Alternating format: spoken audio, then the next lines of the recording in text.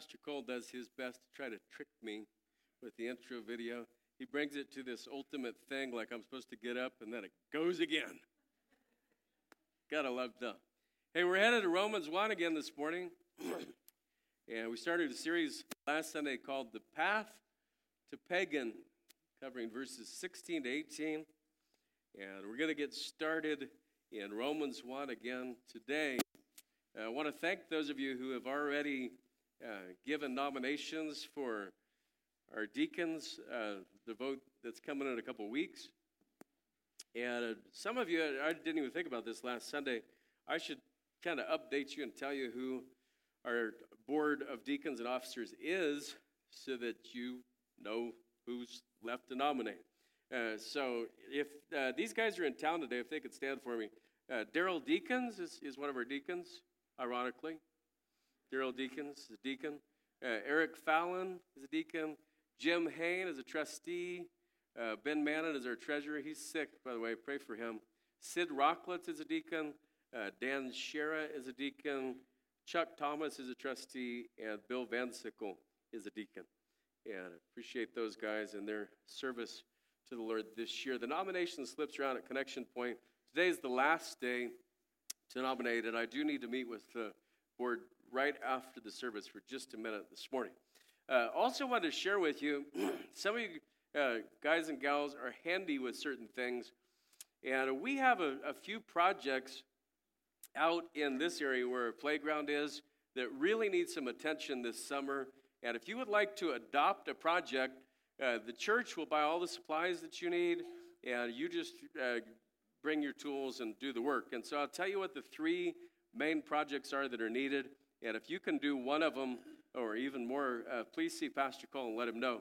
The first thing is our playhouse out here has been well used, and it's missing some metal bars where the kids use as steps, and so some of the little kids aren't able to get up as high as they want, and some of them, are falling. It's okay. It's not a big deal. Melissa Cornwall's son broke his arm, but no, that was years and years ago. Yeah, that was his fault. But the playhouse definitely needs some attention, some paint, some upkeep on the inside and the outside. And if that sounds like that's up your alley, please let us know. The next thing, you have to be a little more handy for this one. The actual playground equipment set is starting to come unlinked in a couple places, and it's going to take some ingenuity and maybe some engineering to get it to where it needs to be. Just over years of use, it's kind of started to get out of sorts. The third thing is we have gates on our playground, and none of our gates close. And so that seems like that could be a problem. So if you're good with gates and fences and things like that, if that could be your project, we'll get all the supplies and do it at your convenience. Usually evenings and Saturdays are best because we don't have kids out there, but we would even work around that if we needed to according to your schedule. So thank you for your interest in that, and we appreciate all of you so much. We're going to go into Romans 1, and I want to read starting in verse number 16 again, and then we're going to add two more verses to it this morning. So here we are, Romans 1, and we're starting in verse 16. For I am not ashamed of the gospel of Christ, for it is the power of God unto salvation to everyone that believeth, to the Jew first, and also to the Greek. For therein, in the gospel, is the righteousness of God revealed from faith to faith, as is written, the just shall live by faith. For the wrath of God is revealed from heaven against all ungodliness and unrighteousness of men who hold the truth in unrighteousness. We said last week that there are some things that God has clearly revealed to the human race through his creation. And so much can be known about God that no person may use lack of knowledge as an excuse for his crimes. There will always be people who say, I can't believe in God because I've never seen him. Or I don't know enough about him to trust him with my life. But I want to prove to you that point is completely disingenuous. Okay, think about this. Those same people fly on airplanes piloted by people they never see or meet. They take prescriptions packed by people they never see or meet. They drive in cars built by people they never see or meet. They eat food prepared or packaged by people they never see or meet. No, they don't see or know the pilot, but they trust him enough to fly them to Seattle. And no, they don't know the pharmacist, but they trust her enough to ingest the medicine she packaged. And no, they don't know the assembly line team that built their vehicle, but apparently they trust them enough to drive the car down the road. And they don't see or know the person who made and packaged their Twinkies, but they still eat them, right? Up to 13 years later. Or is it 12 years? I'm not sure. And they say, well, this is a much bigger decision. I need to know more. And today we're going to show you directly from God's Word that He has provided everything we need to know to have simple faith in Him. And so here we go now into the message, and the notes are right in your bulletin if you'd like to follow along.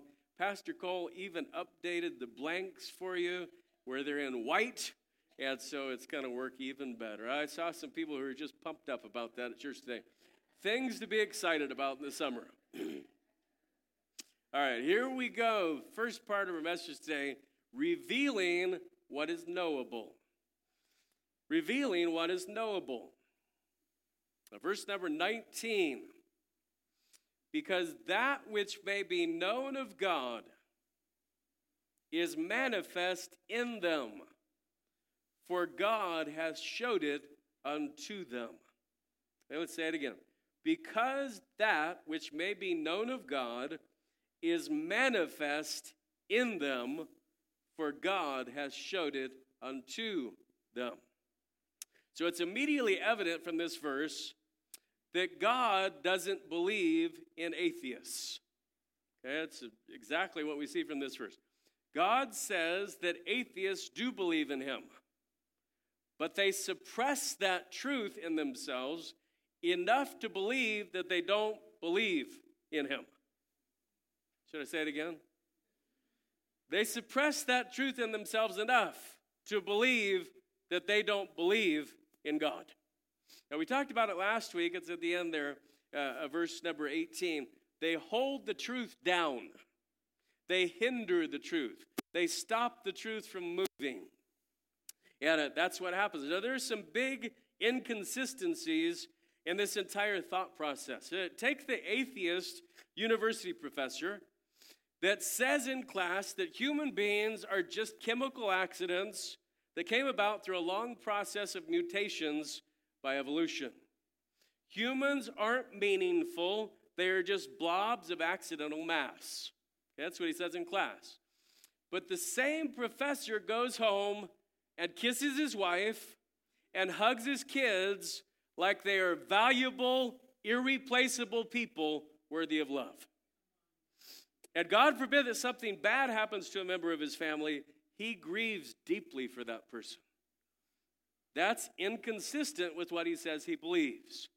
Okay, so what it means is his belief has confusion. Because he's saying he believes one thing, but he's practicing something totally different. Water. I prepared this week. All right, here we go. Or take the atheist who watches the news at night, and she sees there's been a murder or a crime or a rape in the community, and she is outraged. And she wants that murder to be caught and punished. And yet, in her professed worldview, why should she be angry? Because in an atheistic evolutionary worldview, where people are just animals, murder is no different than a lion killing an antelope. It's just survival of the fittest. Why get upset about something that's supposedly just a chemical accident? I mean, do we get upset when baking soda reacts with vinegar?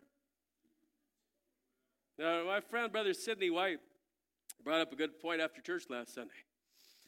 He's up here talking with me, and he said, you can't really believe in humanistic evolution and also believe that bad people should go to jail.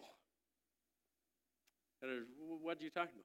He said, well, why would you punish murderers and thugs if evolution has progressed through survival of the fittest? We should just let those survivors do whatever they want to do without judgment or punishment, right? Because that would be survival of the fittest.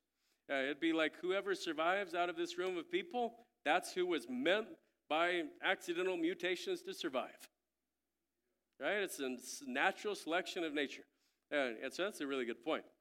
See, right and wrong, here's what I'm trying to get to, and I hope you get this. Right and wrong cannot be delivered through the evolutionary model. Morals cannot be passed down through a cosmic accident. They can't. Now, we must all admit that many things about God and the universe are unknowable. They can't be known. Nobody, no matter what they say, nobody knows, except God, exactly how many people are on the planet. Now, we can only make educated guesses. Nobody knows exactly how many chipmunks live in Idaho. Nobody knows. And nobody knows how many flies live on a dairy farm. But I used to live on a dairy farm, and my first guess is a lot. Nobody knows how many dandelions grow in certain neighborhoods. We can't know the exact number of stars. In fact, the educated guesses have changed drastically over the centuries. 400 years ago, Johannes Kepler said that there may be as many as 1 million stars. And now astronomers tell us that there are hundreds of billions of stars just in our own galaxy. And there are hundreds of billions of other galaxies. I love how Genesis 1:16 says this about God on the fourth day of creation. It said he made a greater light and a lesser light. And then it says, he made the stars also. Don't you like that? He made the stars also. You know, there is a star, not that far away, actually, just, a couple 100 million light years away. It's not that big of a deal. If we put it up on the screen, right up there, I could not go up to the screen and make a pencil point on the screen that would represent the size of the earth. That's how big that star is. Okay? You guys didn't get it? Okay. If the earth, Louis Giglio says, were the size of a golf ball, you could cover the entire state of Texas with golf balls 22 inches high, and Earth would represent one of the golf balls. That's how big that star is. Okay? And there are stars that we don't even know about that are out there. They're just so massive. You can't even comprehend. They're billions of times as big as our sun. God is so immense. And he has made such an incredible creation. And there are an infinite number of things that we can't know about God and that we can't know about the universe. But don't miss this. God only holds mankind accountable for what can be known. Okay, God doesn't hold us accountable for what we can't know. God isn't going to be judging babies on their choices between good and evil. God isn't going to be judging those who lack the mental capacity to understand the implications of right and wrong. He holds us accountable for what can be known through the general revelation of creation. Now look again at the first part of verse 19. Because that which may be known of God is manifest in them, clearly and openly shown. That's what manifest means here. That which may be known of God is clearly and openly shown in us, in humanity. And that's what we deal with in this second part. Reasoning and conscience for all. Okay, that's the second part. Reasoning and conscience for all. All right, I'm going to ask you some hard questions here. Yeah, let's see if anybody gets them right. Okay? How many of you have ever seen reasoning? And how many of you have ever seen conscience? How many of you have ever seen logic? What's your problem? Are these things not real? See, we can see results of these, but they're invisible. Right? That is how people say, I've never seen God. Have you ever seen the wind? I've never seen the wind, but I've seen things carried by the wind.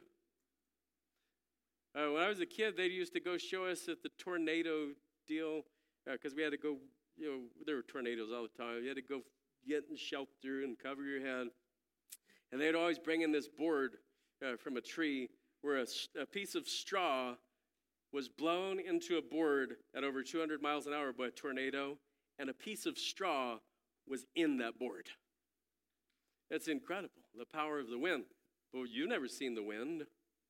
You've never seen all of these things. And these things are immaterial, they're universal, they're abstract entities. You can't stub your toe on logic. But logic works on every continent and every place. And it deals with concepts that come from the amazing minds given to us directly by God. Laws of logic come directly from God's sovereign nature. And that's why all true statements are governed by God's thinking. And we understand that. We know logic. Now most pagans profess to believe only in a materialistic worldview. Okay? Only what we can see and touch, that's all that's real. And yet, they use reasoning, logic, conscience, emotions, and artistry in making their arguments. Those things are all immaterial. You can't pull a law of logic out of the refrigerator. Right? You can't order a piece of logic at the drive-thru at McDonald's. The very fact that the pagan is able to reason demonstrates that his own worldview is wrong. But once again, the humanist, the progressive, the atheist must be totally inconsistent with his own worldview to use God-given logic while denying the biblical God that makes logic possible. Reasoning and conscience are evident in human beings. God has made people capable of seeing and investigating his works. And arguing this point only proves it further. To argue against Romans 1, you have to use reasoning given to you by God. And you have to deny the conscience given to you by God. John 1:9 says, that was the true light, which lighteth every man that cometh into the world. As we saw last week, the first step on the path to pagan is holding down the truth that has already been revealed by God. And that's what a lot of people do. Jesus, he was the light that lighteth every man, and yet Jesus himself said, men love darkness rather than light because their deeds are evil. And that's why people don't want to know God. And so we deal with this topic of reasoning. Now, I want to go further in the passage to verse number 20. For the invisible things of him, of God, from the creation of the world are clearly seen, being understood by the things that are made, even his eternal power and Godhead. We'll get to the last phrase in just a minute. Let's talk about the third part, recognizing God's attributes. Recognizing God's attributes. Our universe exhibits all the effects of an uncaused cause. Okay, and we'll explain what that all means in a second. For creation to take place, a creator had to have already been on the scene. And therefore, that creator must be eternal and exalted above all. Now, we can't know everything about the origin of the universe. I'll tell you why. Because only God was there. And God is not going to reveal all of it to us. Because we're too limited in understanding to begin to comprehend it. but God has given us enough to clearly see him as creator. When I walk into a room and I see chocolate chip cookies on the table, I can assume safely that there was a baker. Okay? Now, how many of you think it would be absurd to think that those cookies are a result of ingredients that have been accidentally mutated and then randomly baked? Right? You go into the house, you smell fresh chocolate chip cookies, and you go over to the counter, like, honey, did you make cookies today? She said, no. The weirdest thing happened. I heard a noise in the kitchen, and I came down there, and like these 8 ingredients had exploded into a bowl, and it flew into the oven on a cookie sheet, and somehow the oven came on and lit them up, and then the oven flew open, and they flew back on the counter, and voila. And you would say, let me see if you have a fever. You would say, do I need to call your doctor? You would say, there's a special hospital for you. We say a lot of things, right? Yeah, check this out. Please check this out. The evolution of a single molecule creature is thousands and thousands of times more advanced than chocolate chip cookies making themselves. Because every living creature on this earth has this quality that it is irreducible. Okay? It's kind of like you say, okay, take the giraffe. Okay? Everybody like giraffes. You guys like giraffes? Giraffes, big, tall, got the big long neck. Giraffes have this thing that only a few animals on the earth have, the ones with big, long necks. It has a special blood sphincter, if you will, or control in the base of its neck. Because when it puts its head down, if it doesn't have blood regulated, its brain immediately explodes. Right? If it didn't have this filter in its neck, when it put its head down, there's so much blood running to it that its brain just explodes. Okay? And so what evolutionists tell us is that over time, the giraffe was developed. It's impossible. There's no way it could happen over time. Because every single giraffe who started to grow a longer neck, when he put his head down the first time, he was a goner. There was no way that said giraffe could reproduce a mutation that would make a sphincter in his neck to control blood. Just cut into a head of cabbage and look at it. There's a God. Now just look at it. Irreducible complexity says that there's no living creature that could only live with part of its parts. It's kind of like you, right? Say, okay, listen, here's what we're going to do. We're going to take your brain, and you're going to live with just a heart and lungs and kidneys until your brain evolves. Now, we've said that to teenagers a few times, but, I mean, that's pretty far-fetched. And, or you say, you know what? You have a brain, and we're just going to wait around until your heart evolves. And we're going to wait till you get a liver. And we're going to wait till you get kidneys. You are irreducible complex. You have complexity that can only be made by God. And it is God's logic that tells us that these things couldn't happen. You can't have a painting without a painter. No one thinks that a building got built without a builder. It's obvious that a watch has a watchmaker. And it's obvious that to have law, there must have been a lawgiver. Whether we're talking about the laws of morality, or the laws of science, or the laws of mathematics, or the laws of logic. Now, the pagan, as I already told you before, cannot account for the existence of the law of logic. Because he can't explain how logic is immaterial, It's universal. It can't change over time. And he also can't explain how humans know about the laws of logic in the first place. His worldview has no explanation for any of this. Folks, the biblical God has to exist for any of this to even be possible. The best proof of God's existence is this. This is a great sentence. Without him, we couldn't prove anything at all. Now, this is called the transcendental argument for God. Some people call it the TAG, the tag. If we didn't have God, we couldn't prove anything at all.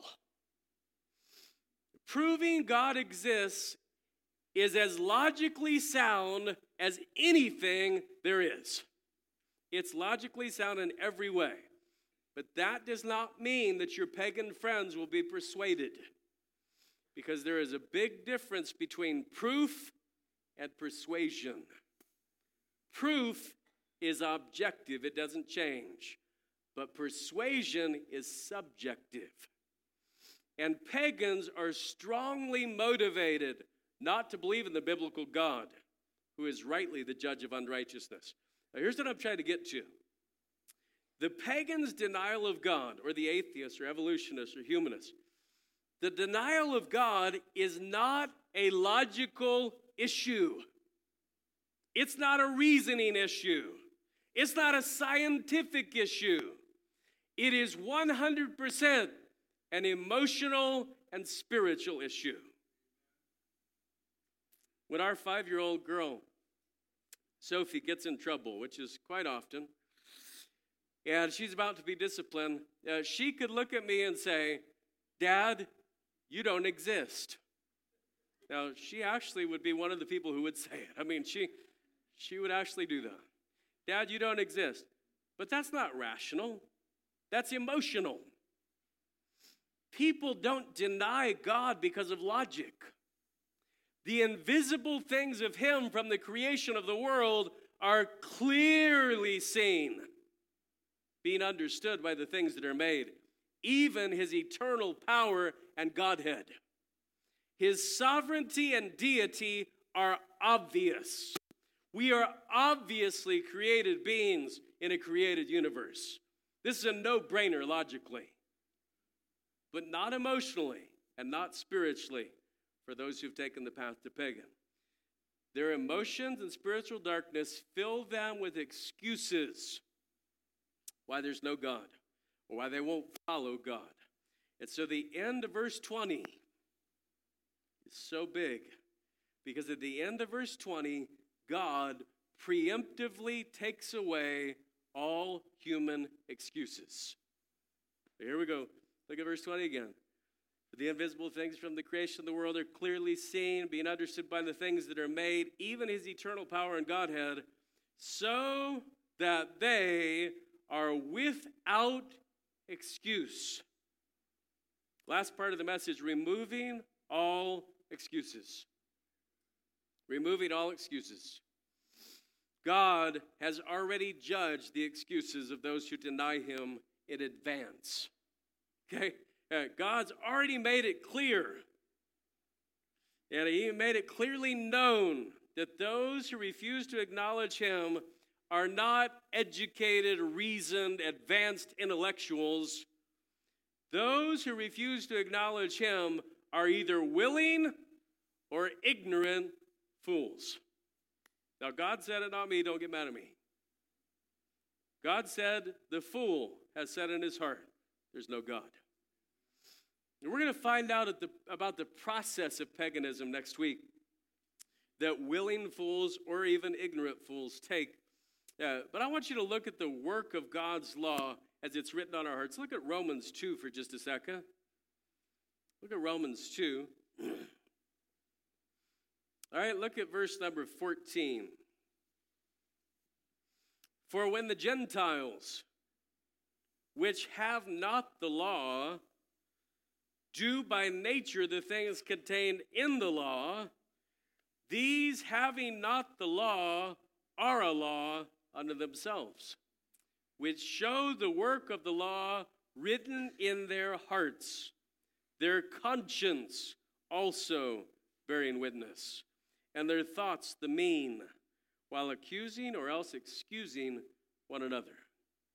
You know, people groups who have never been given God's law exhibit the laws inherent in human conscience. Those groups every group on earth, the indigenous people that have never seen any other groups, they all call something right and something wrong. They accuse some people and they excuse some people because God's law is written on every heart so that they are without excuse. Now, I have to admit this is hard to swallow.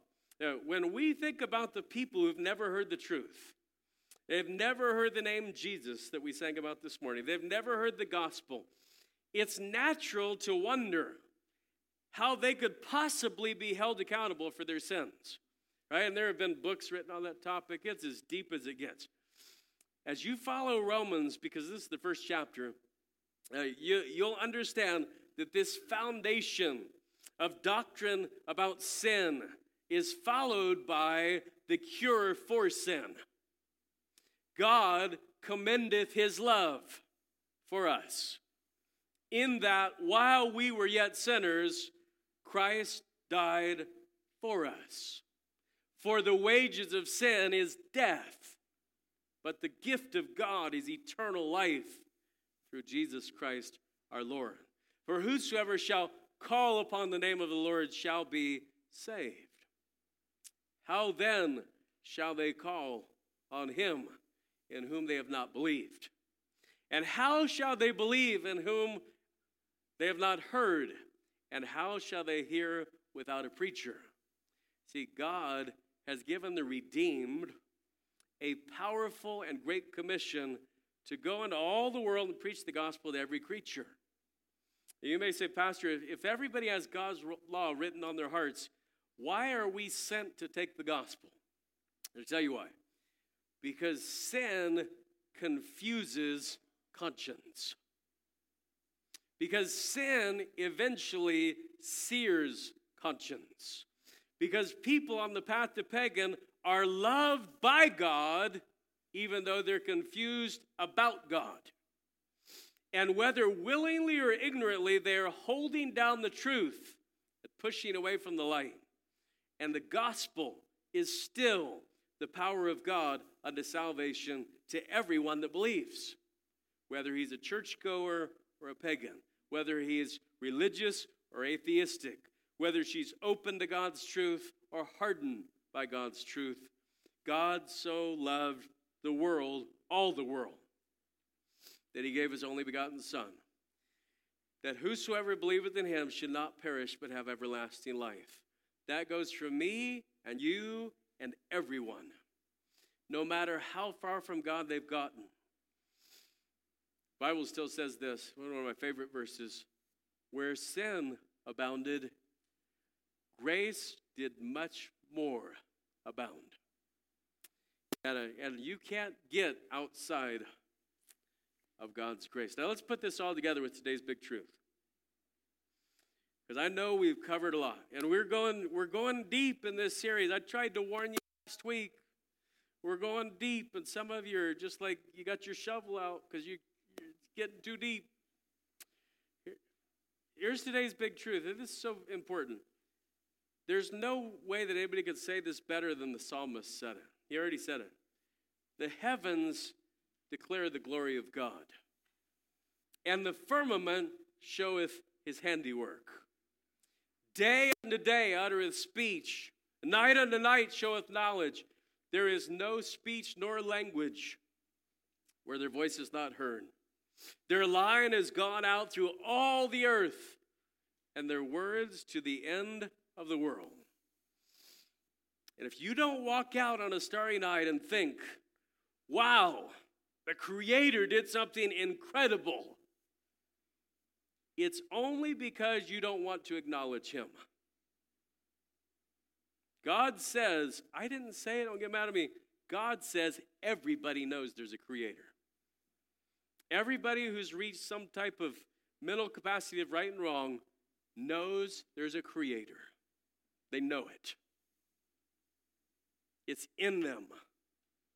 it's manifest in them.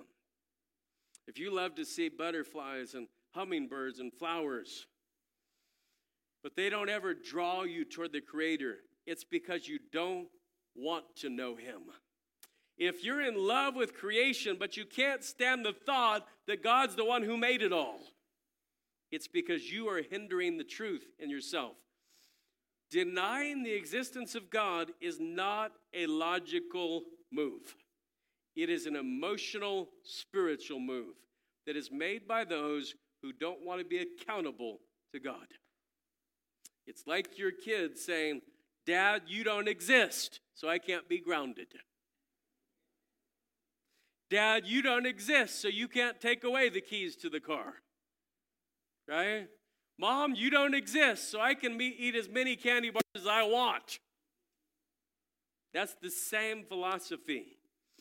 Every person who ever reaches the mental capacity to understand the reality and the implications of right and wrong will be accountable to the Creator for this knowledge. And God says clearly they are without excuse. And so naturally, today's faith challenge asks this question: what excuses are you making for not committing your heart to Jesus? If no excuse will work with God, today is a great time to think over those excuses you might be making for not fully giving Jesus control of your life. Not enough knowledge of God. It's not going to work. The church people were hypocrites. Won't work. Well, I just have my own way of practicing religion. Won't work. Well, I really feel like God will just let everybody into heaven. Not going to work. I'm basically a good person. Won't work. If you have an excuse, if you have something that's holding you back from yielding your life to Christ, today's the day to take all excuses off the table. God isn't allowing you to hear this truth today because He's angry with you. He wants you to hear it because He loves you. He loves you beyond comprehension. Romans 8 describes God the Father this way: He that spared not His own Son, but delivered Him up for us all.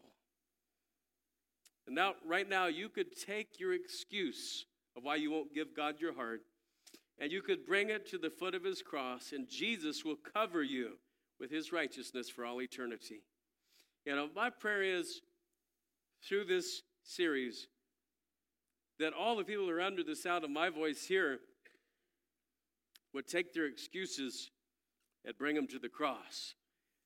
And that we would then be watchful for opportunities to share the good news with the people around us.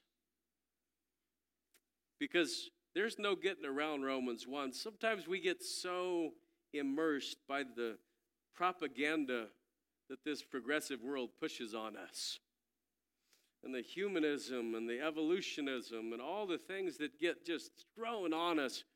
And we begin to sort of think sometimes, well, I don't know, believing in God's pretty complex, and it's not just for the average person. Hogwash. Yeah, I said hogwash at church.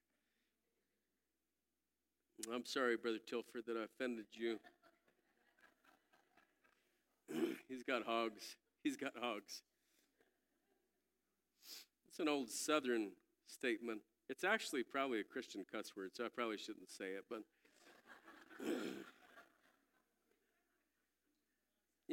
for anybody to think believing in God is just so far out complex that that's why people don't understand it, they're missing the whole point.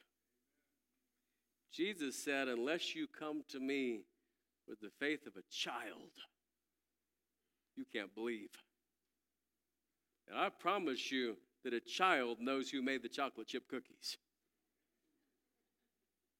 And he's going to go back to that same place again and again and again. And beware, if you're one of those people in church, one of you seasoned saints who gives out candy to little kids, don't give any to my daughter because she will come to you every single Sunday. Okay, kids are not dumb. They know the source of stuff. They know where to get the goods. But then we get all educated. We go to university.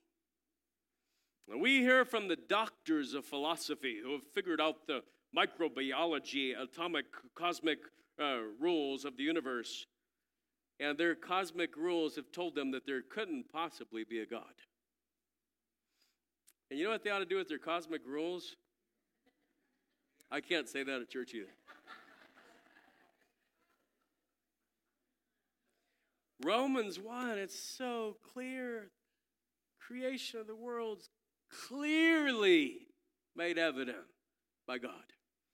Everybody knows there's a creator. And in your heart, have you ever said to the creator, I want to know you back? You did all this just so you could have relationship with me. Let's bow together.